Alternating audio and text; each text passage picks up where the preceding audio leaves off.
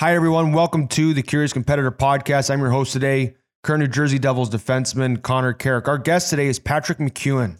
As you know on this podcast, this really is my brainchild. I love to talk about all of the things that I am passionate about. One of those is hockey.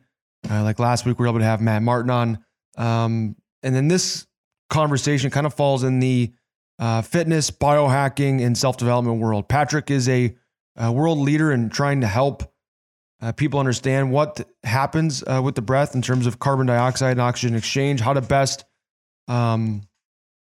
train your CO2 tolerance. We'll talk about that in this podcast today. And again, any of the techniques that Patrick's talked about, his two books, The Oxygen Advantage and The Breathing Cure, are great ways to gain more information. You can also contact him on Instagram at the Pateco Clinic, which the handle we'll put in the show notes here.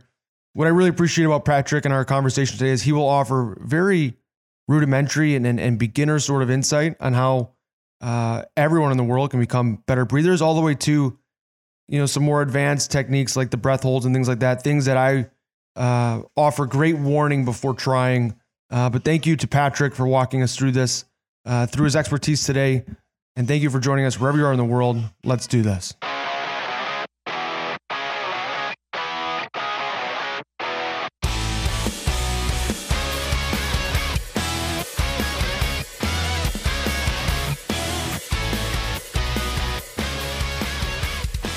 But Patrick, let's start right at the beginning.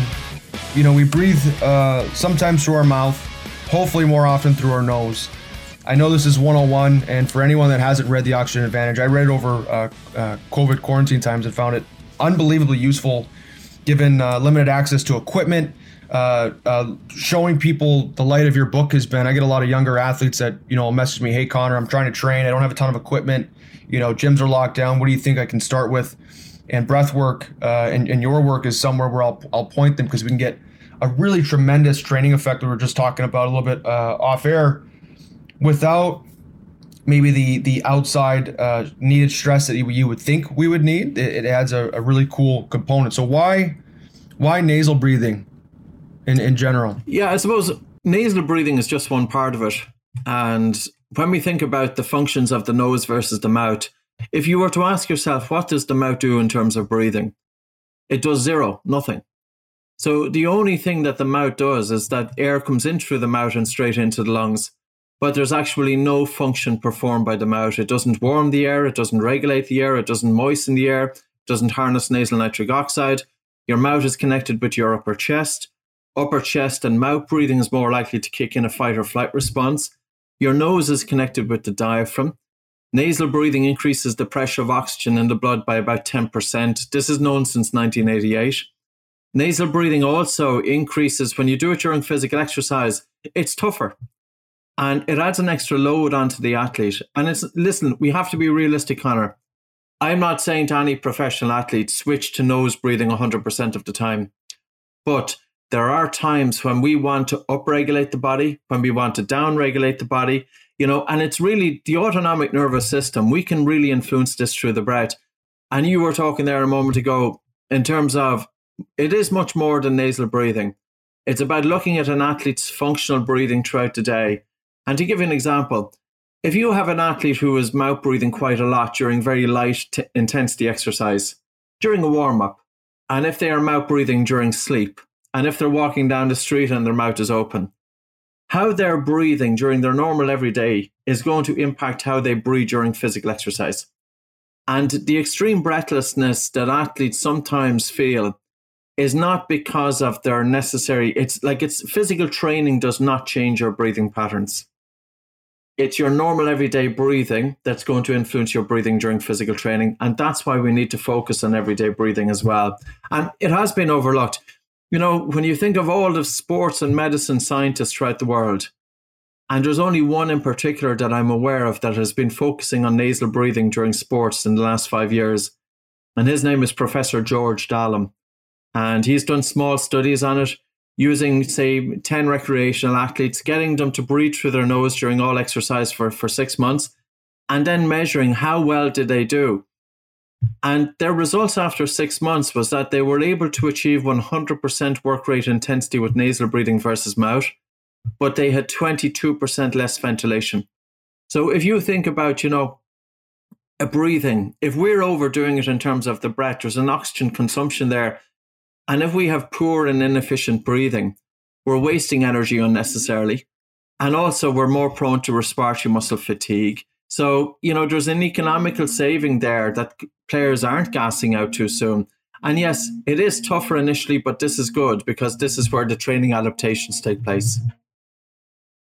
Yeah, and so the nasal breathing while training is something that I've worked on. I know what is the science behind the repeated sprintability nasal breathing, because this is something that I want to implement even on the ice. I'm sure there hasn't been on ice studies, but it's not apples to oranges. It's more apples to apples. Like there's not a huge difference between sprinting off the ice and on the ice. What would be sort of a work to rest sort of protocol that you would be able to recommend to somebody that is just introducing themselves to this? What would you consider a decent step one process? Yeah, like to improve anaerobic capacity and for the sole purpose of improving repeated sprintability. What I normally put athletes through is I have them, now they're warmed up. So a nice warm up, in and out through the nose. We do slow breathing. And then I have them take a normal breath in and out through their nose and pinch their nose and hold. And they have to sprint 40 meters on a breath hold. So they're sprinting without air. And then when they let go, they have a 30-second semi-active recovery. So they're walking back for 30 seconds. And then I give a 5-second countdown and they sprint again, 40 meters. And they do 5 repetitions typically per set. And we have them do 1 set per every other day.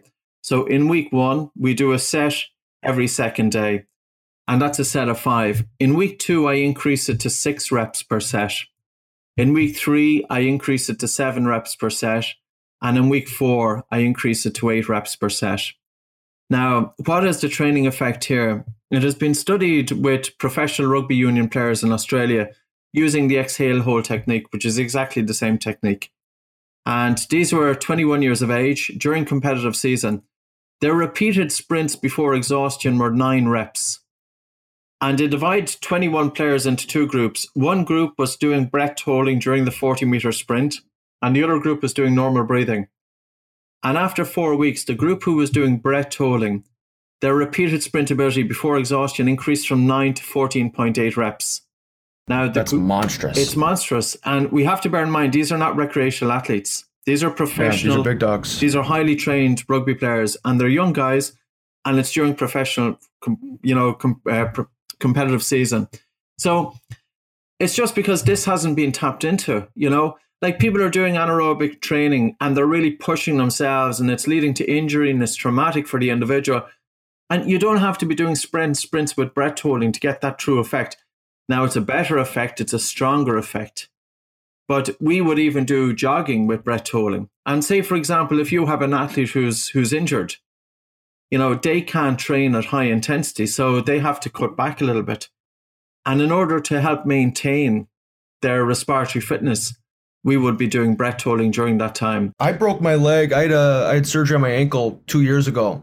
And I remember distinctly we were doing, like aerobic rides on a bike with just the upper body. And I remember I'm not getting the heart rate. I'm having a hard time getting the heart rate up high enough because my upper body strength is what's fatiguing first, right? Yeah. It's kind of difficult to just, plug and chug on the arms. Like all my lactic threshold abilities in my legs as a skater, my butt and my thighs are all, big and strong. My upper body's not really anything to write home about.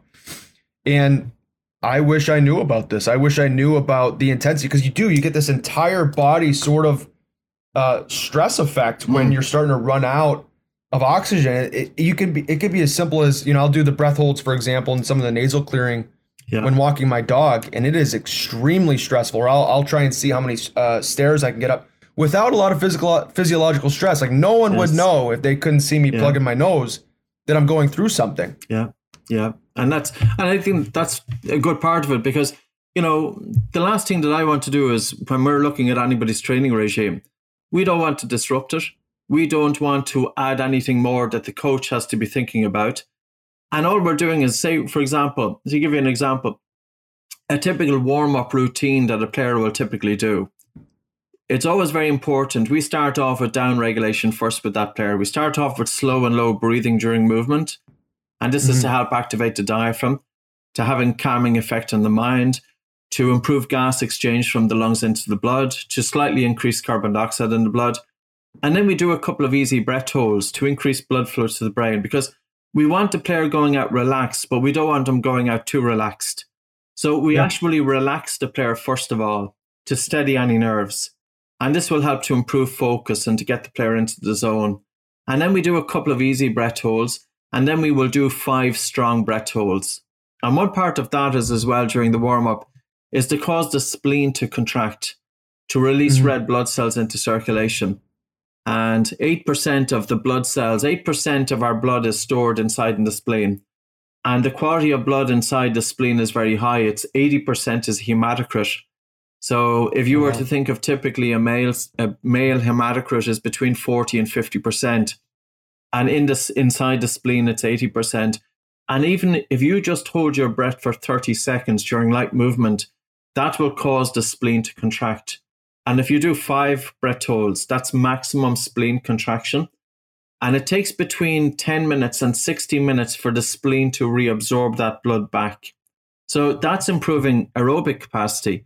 And we do it typically right before the game, but we just give a couple of minutes to allow acidity just to normalize. So the player isn't going out with too low blood pH. And then we're doing as well during training is doing these breath holds to force the body into a state of anaerobic glycolysis, much stronger than a sprint. And it's not known where it's improving, but it's thought that it's improving the buffering capacity inside in the muscle compartment. So there's an anaerobic load that we can add, but we can also improve aerobic capacity. And I think there's a psychological thing as well. You know, you're pushing the body, as you said, you're going for a walk, you're doing a long breath hold, and you're feeling a fairly intense feeling of breathlessness. And it takes willpower and determination to get your breathing down to recover there. And, you know, the other thing, I suppose, is that, it's you could be doing it, nobody even knows you're doing it. Yeah, and when I think of athletically, there's something about the big mouth breath, like your eyes are moving. It's very stressful on your nervous system. Versus I call it when I speak with younger athletes, and even when I talk to myself at the elite level, pro athletes work very hard. Don't let me get that confused. But all of their performance is extremely reflexive. Right? So an elite skater is not trying to particularly be fluid in the middle of a game. They just are. It's that easy for them. And you've only got 100% of your brain space, right? So if I'm a player, say, for example, who's not a high-end skater, well, now I've got to spend a good percentage of my brain space to just match speed. All I'm trying to do is just catch speed. I can't worry about details. I don't know where my stick is in relation to theirs. My angle might not be off. I might not be able to count people off the rush. And very much with this breathing technique, I think that there's such a like an inner quietness that settles in. And it's kind of like a chicken or the egg, where a player, when nervous, will start to breathe improperly. But if you just breathe properly, you can start to feel less nervous. And I had someone who's kind of a mentor in my life. This newly, Bryce Salvador was a captain in the New Jersey Devils. Played the NHL a long time, extremely curious individual, really on the forefront of some of the training techniques that we're talking about, even, 10, 15 years ago when guys were just drinking beers after the game and, and that kind of thing. And he had this phrase where he said, Connor, you can do all the strength work in the summer that you want. You can do all the skill work, but scared is not skilled and scared is not strong. And that's where I think the breathing can have such a compounding effect. It's like this secret X factor that enhances without any real physical stress. You're not going to get hurt, necessarily from doing a breath hold, as long as you're not doing it underwater and stuff. I know I've read about that, but it really is this amplifier, this exponential improvement mechanism that can relax somebody and allow them to be in that perfect bell curve, right? You don't want to be asleep, but you don't want to be too excitable. Yeah. You kind of want that zen, that warrior brain to settle in. And I found the breath to be a great access point for that. Yeah, and it is. And if you think focus and concentration, focus whereby we can have absolutely one point and an undivided attention in where we are at, that we can bring a calmness and a stillness to the mind. But if you have an athlete who has any sort of predisposition towards a little anxiety or a little bit of panic disorder, that's going to impact their getting into the zone. And through the breath, we can help to improve that. There's a number of ways that we can help to bring a quietness to the mind. One of the best ways that helped me 25 years ago was getting my mouth closed at night. For me, that was a total game changer. I'm not an athlete. I was in the corporate world. My background was economics. I was highly stressed. I had poor sleep. And, you're supposed to go to school, to high school, to university. You're supposed to be able to focus. You're supposed to be able to concentrate. Physiologically, if you're in a state of poor sleep quality, and if your breathing is a little bit faster and a little bit harder, that's going to cause agitation of the mind. You can do all of the mindfulness in the world, but we want to improve sleep and we want to improve the respiratory function. And I think that's very, very important. Nasal breathing typically allows breathing to be slower and more driven by the diaphragm, and it increases carbon dioxide gas during physical exercise. All of these things have a calming effect on the mind. And in 1996, it was published by a paper by Travis and Dulyard. It's been very understudied. They got a group of athletes breathing through their nose during physical exercise, and they measured the EEG brain wave readings. And they were in that flow state. They were in a state of intense alertness and relaxation at the same time. And, this is what's highly prized. And this is what's, coaches are often wonder, well, how can we get that athlete into that situation? I can bring myself into it. And, I'm in terms of it with breathing, I know a little bit about it, but, anybody can do this. Absolutely anybody can do it. And the time to bring breathing practice in is not just in a game, but it's in your everyday life. And if we think of the mind as that tool, many people, especially the younger generation, they're stuck on mobile phones. They're constantly interrupted by social media alerts. They're worried about how are they doing on social media. They've got emails, they've got text messaging, they've all of these distractions, which are training the brain to be all over the place. When the brain is all over the place, focus and concentration is impacted. And if we want to be able to achieve quality of work, no matter what we are doing, and especially in the athletic world, to be able to refrain from distractions kicking in, that if somebody says the wrong thing to us, that we're dwelling on that. Like that means that the other person has control over my thought processes. I want to be in control over my own mind, that regardless of what's happening on the outside, that internally I've got a quietness and I've got that intense alertness. And that focus is very important, because you could do all the training in the world, but if your mind is not in it, it's not going to happen.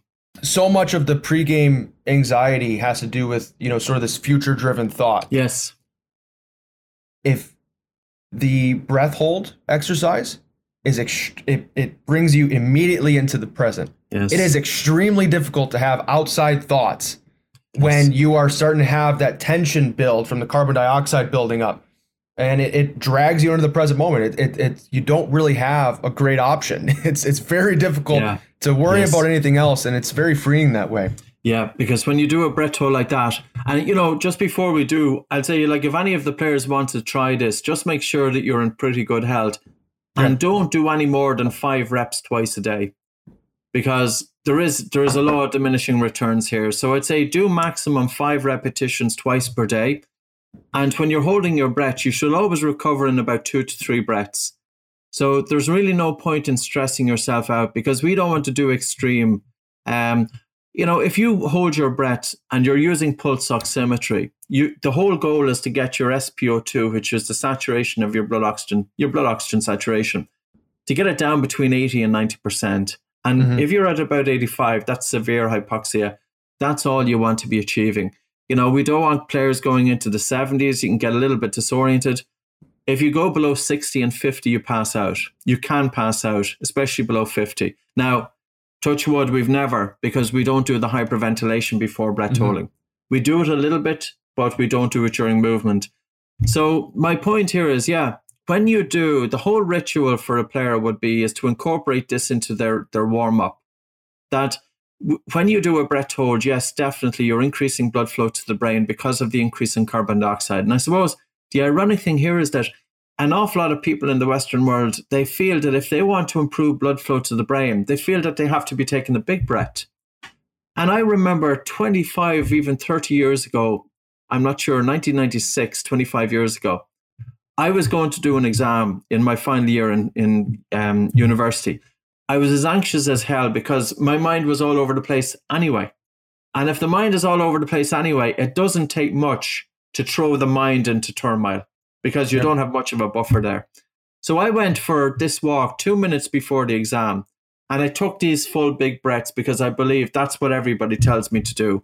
Take a deep breath, take a full breath. And I went into the exam hall. I was totally lightheaded. So you can imagine going in to sit a 3-hour exam and you're totally spaced out. You're in that state of absolute fight or flight. And this is where there's so much information out there and it's so confusing for the normal individual. We have to bear in mind that carbon dioxide is not just that waste gas that everybody talks about. It is true that we breathe out excess CO2, but we need a pressure of carbon dioxide in the lungs of 40 millimeters of mercury. And if it goes below 35 millimeters of mercury, we are going into a state of too low CO2 called hypocapnia. But when we lose too much carbon dioxide, our blood vessels constrict, including blood flow to the brain. And not only do our blood vessels constrict, but hemoglobin, which is the main carrier of oxygen in the blood, it holds on to oxygen more readily. So the harder we breathe, the less oxygen that's delivered. Now, that's why the breath hold can help. And if we do it gently and do it within our limits, we can improve blood flow to the brain. And this is a calming effect on the brain, the central nervous system. And, the two things, I suppose, also, if people want to down-regulate, always bear in mind, when we breathe in, the inhalation is more under the fight or flight response, and the exhalation is more under rest and digest. You can take a fairly fast breath in. It's not going to do a whole lot either way. It's the exhalation that's the key. If you breathe in fast and if you breathe out fast, that's a stressor. So, for example, I'm sure some of your people might be doing something like the Wim Hof technique, and they have 30 hyperventilation. Mm-hmm. That's a stressor. And then because you've hyperventilated for 30 breaths, you've blown off so much carbon dioxide. So now when you exhale and hold your breath, you can hold your breath for as long as possible because you don't feel the need to breathe because you've depleted so much CO2. So again, it's a stressor. Now, when we want to stress the body, you can do fast breathing, but don't disrupt your biochemistry too much. If you want to stress the body by doing fast breathing, what I would say is do 20 breaths instead of the 30 breaths. So do 20 breaths of hard breathing so you can give your respiratory muscles a bit of a workout. And then exhale and hold your breath until you feel the first involuntary movement of the diaphragm. So your diaphragm gives a kick. And then do breathe light for 3 minutes afterwards, because the breathe light will help to restore the carbon dioxide that you've lost. So, there's so many people out there doing different breathing techniques, and everybody, this isn't a one size fits all. There are some people that need a breathing technique to help downregulate. There's other people who will get benefit from upregulation. And coming back to, say, for example, you have an athlete and they're really gassed out and they want to try and recover as quick as they can. Ideally, try and switch to nose breathing. It mightn't be possible. And if it's not possible, stay with mouth breathing. But breathe slow and breathe low. Because in terms of gas exchange, if we are breathing fast in upper chest, a lot of the air that we take in doesn't actually get into the small air sacs in the lungs. It stays in the alveoli. So a gas exchange doesn't take place so readily. So in terms of recovery, we want to breathing slow, especially in the exhalation, and we want to be breathing low. And that will help both with recovery from a mental perspective, but also physiologically and heart rate as well. It's not so much about the breathing technique that we practice in the studio, but it's also bearing in mind the breathing technique that we are practicing outside of it. And in actual fact, it's not even a breathing technique. It is really just about understanding a little bit more about your own breath and the impact and how can you change your state, by changing your breathing patterns. And the application here, it really does influence all of the major disciplines of medicine and dentistry. And I wrote an article with 2 ear, nose, and throat doctors. We had it published in the Journal of Clinical Medicine there about a month ago. And it was looking at the application of breathing for sleep disorder breathing. So, you think of people with insomnia, people with snoring, people with obstructive sleep apnea. There is a good foundation in terms of teaching functional breathing exercises to help with that. And I remember being a kid growing up, and I'm sure many of the hockey players, having rhinitis is a stuffy nose, and I had asthma as well. And when your nose is stuffy, the one thing that I will always say to people, if you have a stuffy nose, you typically don't just have a stuffy nose. It also impacts your sleep. And you're 2 to 3 times more likely to have sleep disorder breathing. And it kind of comes full circle, because sometimes we think we should be focusing on how do you implement the zone? Well, then we should be doing mindfulness. And then we've breathing techniques here, and we've got sleep here. But in actual fact, they're all interconnected. If your sleep is good, it affects the emotions. If your emotions are off, it affects your sleep. If your breathing is off, it affects the emotions. Everything is interconnected there. And it's important to see that bi-directional relationship between it. Similar to your time, we had the big exam. I had this experience in pro hockey where it was probably 4 to 6 weeks. I had some anxiety about, pre-training camp.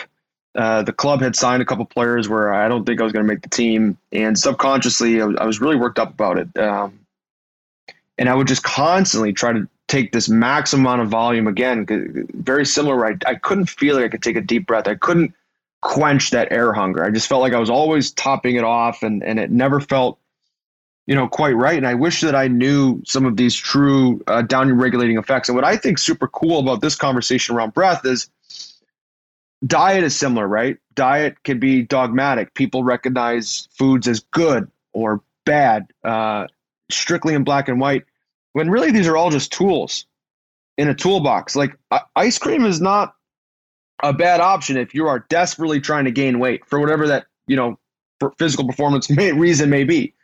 Very difficult to gain that type of calorie, to take in that kind of calorie number, via broccoli or whatever, right? And so I think it's very cool that we're diversifying our toolbox. And so I want to just create some clearer frameworks for the listener. I want to ask you to touch on the BOLT score. So that's kind of like our starting point. The sprint breath holds is kind of, maybe for our athletes and people that have a closer relationship with discomfort. If I tell most people that they need to go on and stationary bike and do, breath hold sprint work, they're going to look at me like I have 10 heads.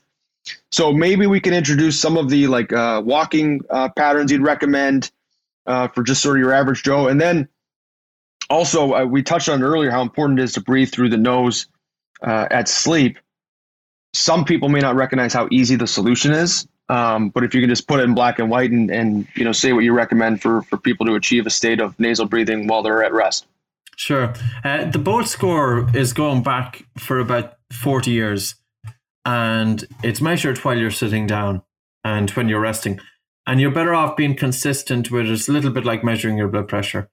Do it consistently at about the same hour every day or thereabouts. The most important time to measure it would be first thing in the morning. To measure your BOLT score, all you need is a timer. And you take a normal breath in through your nose and out through your nose. And you pinch your nose. And you're timing it in seconds until you feel the first definite desire to breathe. And then you let go and you have a normal breath in. So it's not the length of time of a maximum breath hold. Your breath at the end of the breath hold should be fairly normal. Now, what's the significance of it? There was a paper published by Professor Kyle Kiesel from Evansville University. He looked at 51 subjects. They were 27 years of age. And he looked at their breathing from a biochemical, biomechanical, and psychophysiological point of view. And he concluded that an easy way to screen for breathing pattern disorders was the BOLT score. He didn't call it the BOLT score. He called it's the controlled pause from Buteyko. And his conclusion was that if your breath hold time is above 25 seconds, there is an 89% chance that dysfunctional breathing is not present. So in other words, if you have a person, an athlete especially, you want to get the athlete with a minimum breath hold time of 25 seconds. And I'm talking about a breath hold, again, taking a normal breath in and out through the nose and pinching the nose and holding. And then holding the breath just until they feel the first involuntary movement of the diaphragm or the first stress to breathe. That they can hold the breath 25 seconds until they feel the first sensation to breathe. I've seen Olympic athletes with bolt scores of 12 seconds. I've seen MMA fighters with bolt scores similar. One of our instructors, we have 300 instructors on the ground, Oxygen Advantage, and we've another 400 instructors who are in the health arm, which is Buteco Clinic. So we get a lot of this feedback coming in because they're pretty much around the world. But one of our instructors, Paul Sly, is a chiropractor, Dr. Paul Sly. He works with hockey players. He's based in Canada. And he'll often talk about hockey players sitting down. And instead of them recovering in between bouts, they're sitting there with their mouths open and they're fast and hard breathing. And the thing about a bolt score is, if you have a decent bolt score, you typically will have lighter breathing patterns. Or you can, for example, if you see a player and they're gassing out too soon, that's not necessarily due to lack of condition. The strength and conditioning coach might be putting it down to poor condition. But if a person is gassing out too soon, despite their normal regular training, they are still gassing out. We have to ask about their breathing pattern. And if you think about it, between 75 to 80% of people prone to anxiety have dysfunctional breathing. They have poor breathing. 30% of the asthma population, and especially even if you had asthma tendencies as a child. So if there's any inflammation in the lungs, that can reduce your bolt score.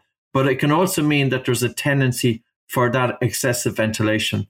And the harder we breathe, it's a waste of energy. We're more prone to breathlessness. We've got early muscle fatigue, because if we are breathing too hard for a given intensity of physical exercise, we have to think about what is it doing to carbon dioxide.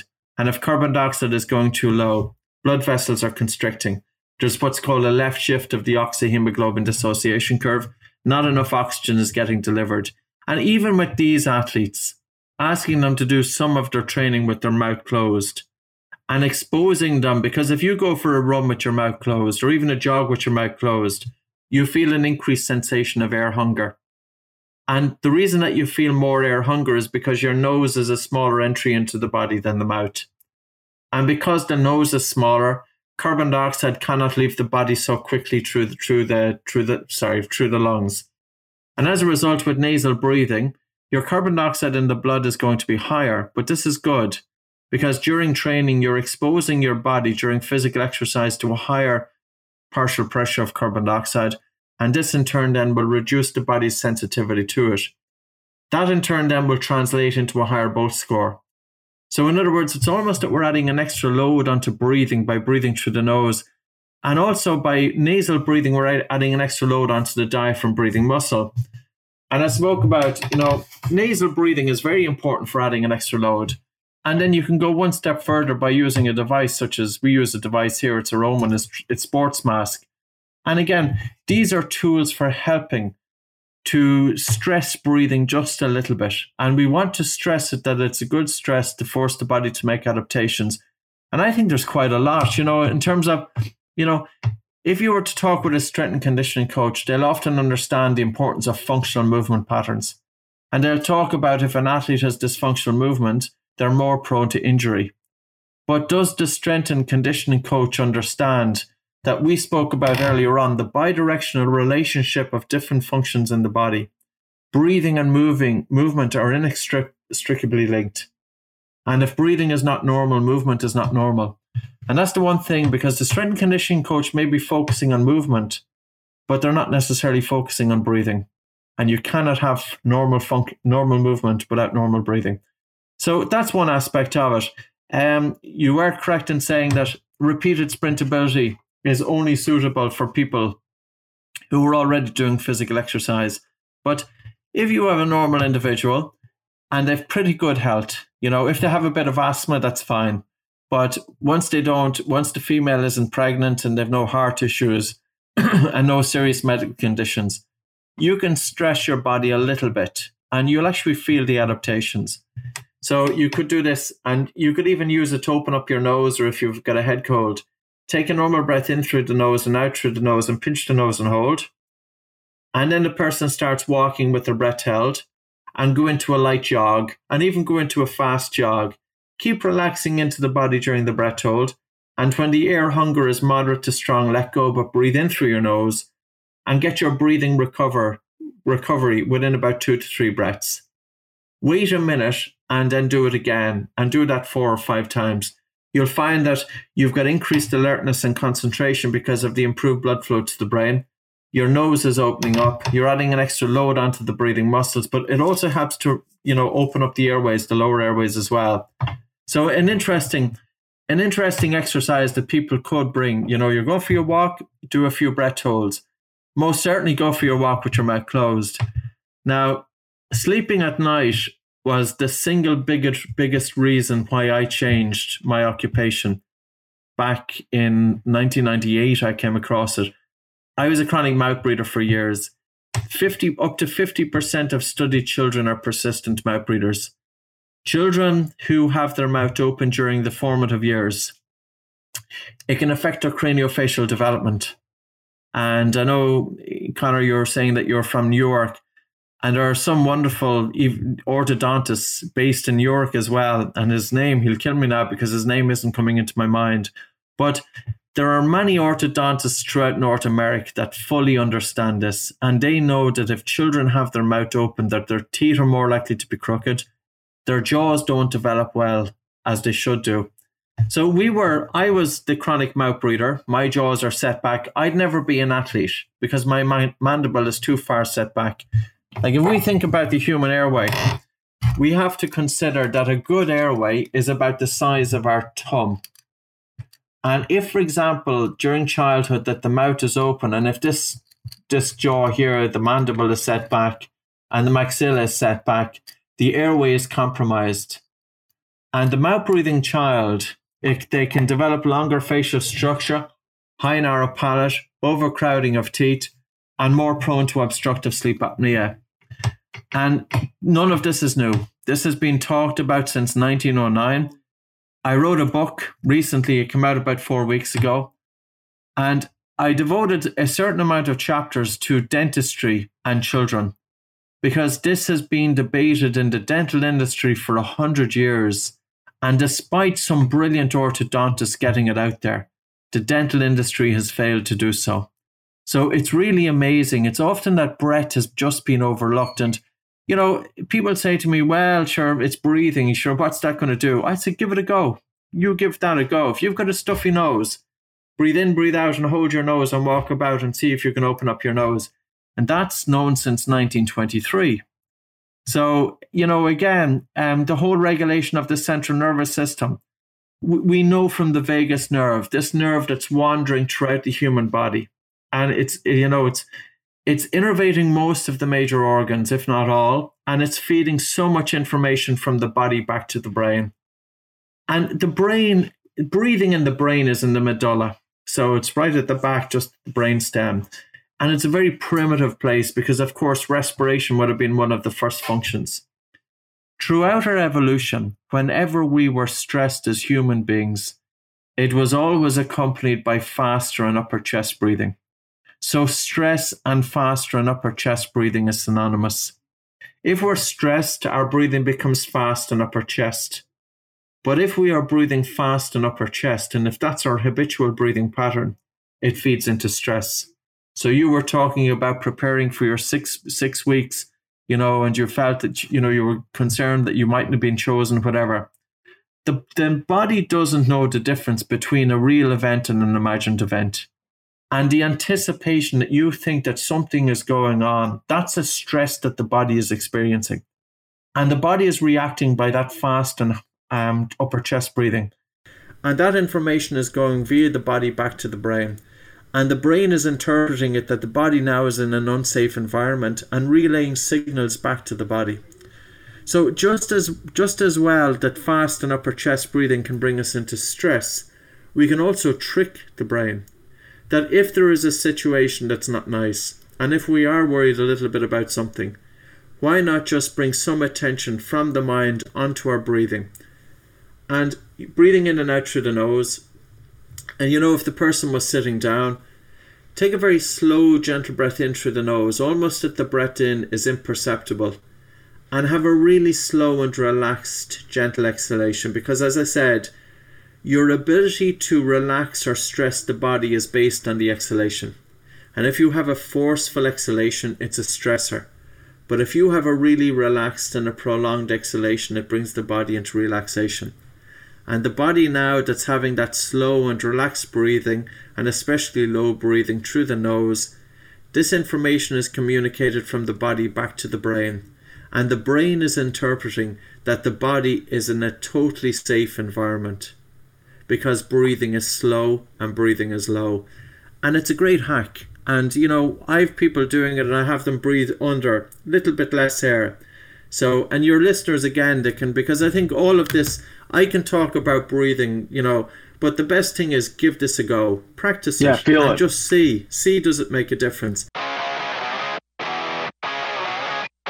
All right, listeners of the Curious Competitor podcast, I owe all of you a little bit of bonus outro today. I would say that this was one of the grittier podcasts I've had. We had, when I was recording this, I was at the Four Seasons in Georgetown with the Devils. And I don't know if it was my Wi-Fi or Patrick's or a combination of the two. Still incredible that we can speak transcontinentally across an entire ocean. I think I just watched with Lexia This Is Us episode about some of the software behind FaceTime and video chatting. So it's not lost on me how incredible it is we even had the opportunity to, think about this whole process. I read Patrick's book, The Oxygen Advantage, was so impressed by just how easily everything would be leveraged in my own life. I really appreciate how accessible Breathwork was. I appreciated understanding the different tools in the toolbox, just how to play with the oxygen carbon dioxide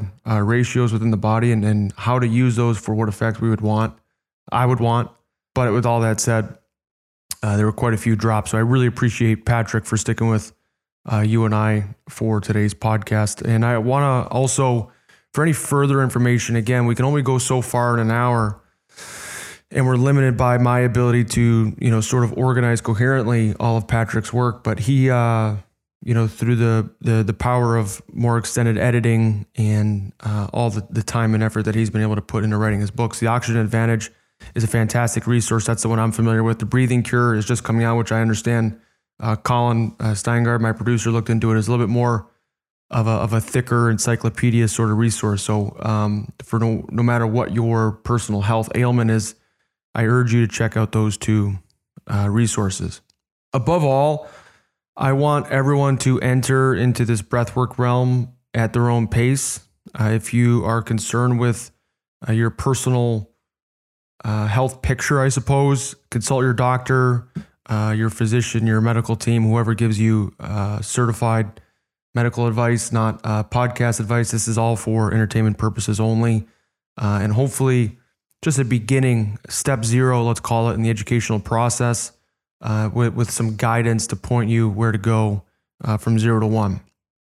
I also want to talk about next how I leverage some of Patrick's work. So a lot of days I will use the Bolt score, which I forget. Patrick and I rediscussed the new name of it. But basically, you inhale and exhale 3 times in the morning, just sort of as normal until on the third exhale, you'll fully expel, all the oxygen you sort of can. Kind of squeeze, get that squeezing element at the bottom of your breath. At which point I'll plug my nose and I won't inhale through my mouth. And I'll use a timer to sort of, timer and honesty. It's really the only 2 things you need to know or need to have available for you to achieve an accurate Bolt score. And Patrick touched on it today where even elite athletes will get to 12 seconds. And that first urge to breathe is what we're looking for. That first urge to breathe, when that sets in, and this is why, again, you need the honesty because this isn't just a max breath hold. That's when you call it. So he's seen, elite athletes, even in the 10 to 12 second range, where Patrick in his book recommends, really elite carbon dioxide thresholds to be capable of, 40 seconds or even longer. I started this out early in quarantine. It was one of the first books I read. I figured I don't have a ton of gym equipment at home, and you just want to try something different. I've been at this a long time in terms of weight training, body weight training. I wanted to see what I could use with breath, and I knew that some of my, I don't want to call them mentors, but favorite players, like Duncan Keith is famously into the breath. He also uses this piece of equipment called Livo2, which is something I've looked into. I wanted to bring that up to Patrick today, but we kind of ran out of time and internet bandwidth. So anyway, this Bolt score is something that I'll use as Patrick coins it in the book as sort of a poor man's HRV, and I'll cross-reference it. I will wake up, sort of have an idea how I feel. I will use the sort of the breath hold score, and that will, the higher the score, for me, typically the better my nervous system is recovered. And then I also use an aura ring. So I'll check across that. All of them sort of have their truths and their fallacies, but together I think it gives me a decent 3D picture of how ready I am to train. And, for the most part, I don't necessarily care. It doesn't affect what I do or don't do training wise most days. As a pro athlete, you kind of have to have that stubborn will muscle. You have to overdevelop it, and there's an element where your body can tell you what to do versus the athlete, myself, telling my body what we're going to do that day. But what it really guides is just how dedicated to recovery thereafter that day I am. Certain days, as much as I love being an athlete, I am a family man. Now I'm a dad. Dog dad, as Hoagie cries outside the door as I record this outro. There are other things I want to do. I want to go for dog walks. I want to go down to the beach. I want to go swimming with our family. I want to go golfing with friends and family once again. But certain days where the nervous system's really crashed, particularly in the summer, I'll lay low the rest of the day. And this is especially key in season where performance is really what you're getting. It's your job. It's what you're getting paid to do at this point. Another thing I'll do is the breathe light to breathe right. I love this with Patrick, where you sort of cultivate a comfort with discomfort. You breathe purposely to create a sustainable air hunger over the course of 3, 5, 10, 15 minutes. And this is kind of like a chicken or the egg sort of scenario where when I am calm, or well recovered physically from training, physiologically, this breathing light pattern will already exist. But if I am overworked or stressed or post training, sometimes the nervous system can be ramped up, and therefore the breathing is a little bit more laborious, right? Where I can be taking in a large volume of air, but I don't feel like I'm getting that air quenched. I feel like, for whatever reason, I just can't get enough, and that's where I'll implement some of these lighter breath holds, either on like a dog walk that we talked about in today's podcast, or I'll do the breathe light to breathe right. And all of a sudden, because I gave the physiological cue that I am calm, I will become calm, right? So it's kind of a way to not necessarily force the issue, but your mind is not the all-knowing being when it comes to our wellness, and our body is not the all-knowing being. They blend and dance together, and sometimes if you can show the signs on one end that you're calm and recovered, the other end will respond and follow suit. So that's something that I really enjoy doing. And what it is for me, it's a results-based technique, right? Like I don't necessarily care how I get to the physiological state I want to get to. I just want to get there. I really appreciated Patrick's insight on the Wim Hof technique, because I know Wim as he's a captivating character. He's someone that, is kind of taken, I know Instagram is kind of where I'd initially found him by storm, and his technique, a little bit more violent in breathing nature, a little bit more, and I don't want to say demanding, but a little bit more active. It's an interesting technique, and where Patrick fits is on the other side of the spectrum, right? These are just tools in the toolbox. Do we want to energize and do some emotional work and some subconscious work where we are getting into this hyperventilation like Wim? Or do we want to really downregulate and improve our CO2 tolerance and, kind of practice? For me, I call it inner chi, and Patrick's techniques are on the other end. And I'm sure both of them, if you got them in a room, will understand where the other is coming from. Another breathwork technique that I'll use, and Avi Greenberg, who I want to have on the podcast at some point, he is trained in the oxygen advantage techniques as well as a lot of the Wim Hof techniques. He's guided me a little bit on the importance of the duration of the exhale. And so I have some recordings on my phone that I'll play through. I use these particularly after flights or post-game. There's always sort of this lull after a game, this solo quiet time where I've just eaten. Because I've just eaten, it's 11:30 at night. I don't exactly feel super ready for bed. I want at least 5-10 minutes to sort of digest and lay around and decompress from after the game. And that's where I'll use some of these calming breathing techniques. The breathing light to breathe right. The inhale where the count necessarily doesn't matter. Let's call it a 2-second count, a 10-second count. But I want to exhale long past that and kind of down regulate my heart rate and let my body know that, hey, we're calming down for the night and it's time for bed soon. The other side of that coin, energy is a premium in season. Sometimes as a player, I'll use anything to upregulate for a game if I'm feeling down. At the last resort would be a bold cup of coffee at 6:50 p.m. when the game's at 7. I'll do anything from, some aerobic work just to break a sweat. Sometimes that'll get me going, some lunge pattern stuff, some bear crawls. If that's not working, I'll up the ante a little bit, lean on, say like a deadlift, or, if we're at home, I'll go shoot pucks and sort of that sport specific motion will turn my brain on and my body and kind of unite the flow state. But another great one that's low tax is breath work, right? So, the brain will turn on and sort of give you its attention when you give it a task that demands such. And breath work is one of those things where you can really start to uptick the oxygen and elevate that heart rate with the flip scenario of what I just mentioned, right? Where your inhale is for an extended period of time and you're having a brief, violent sort of, Wim Hofian style inhale, exhale ratios and rhythms.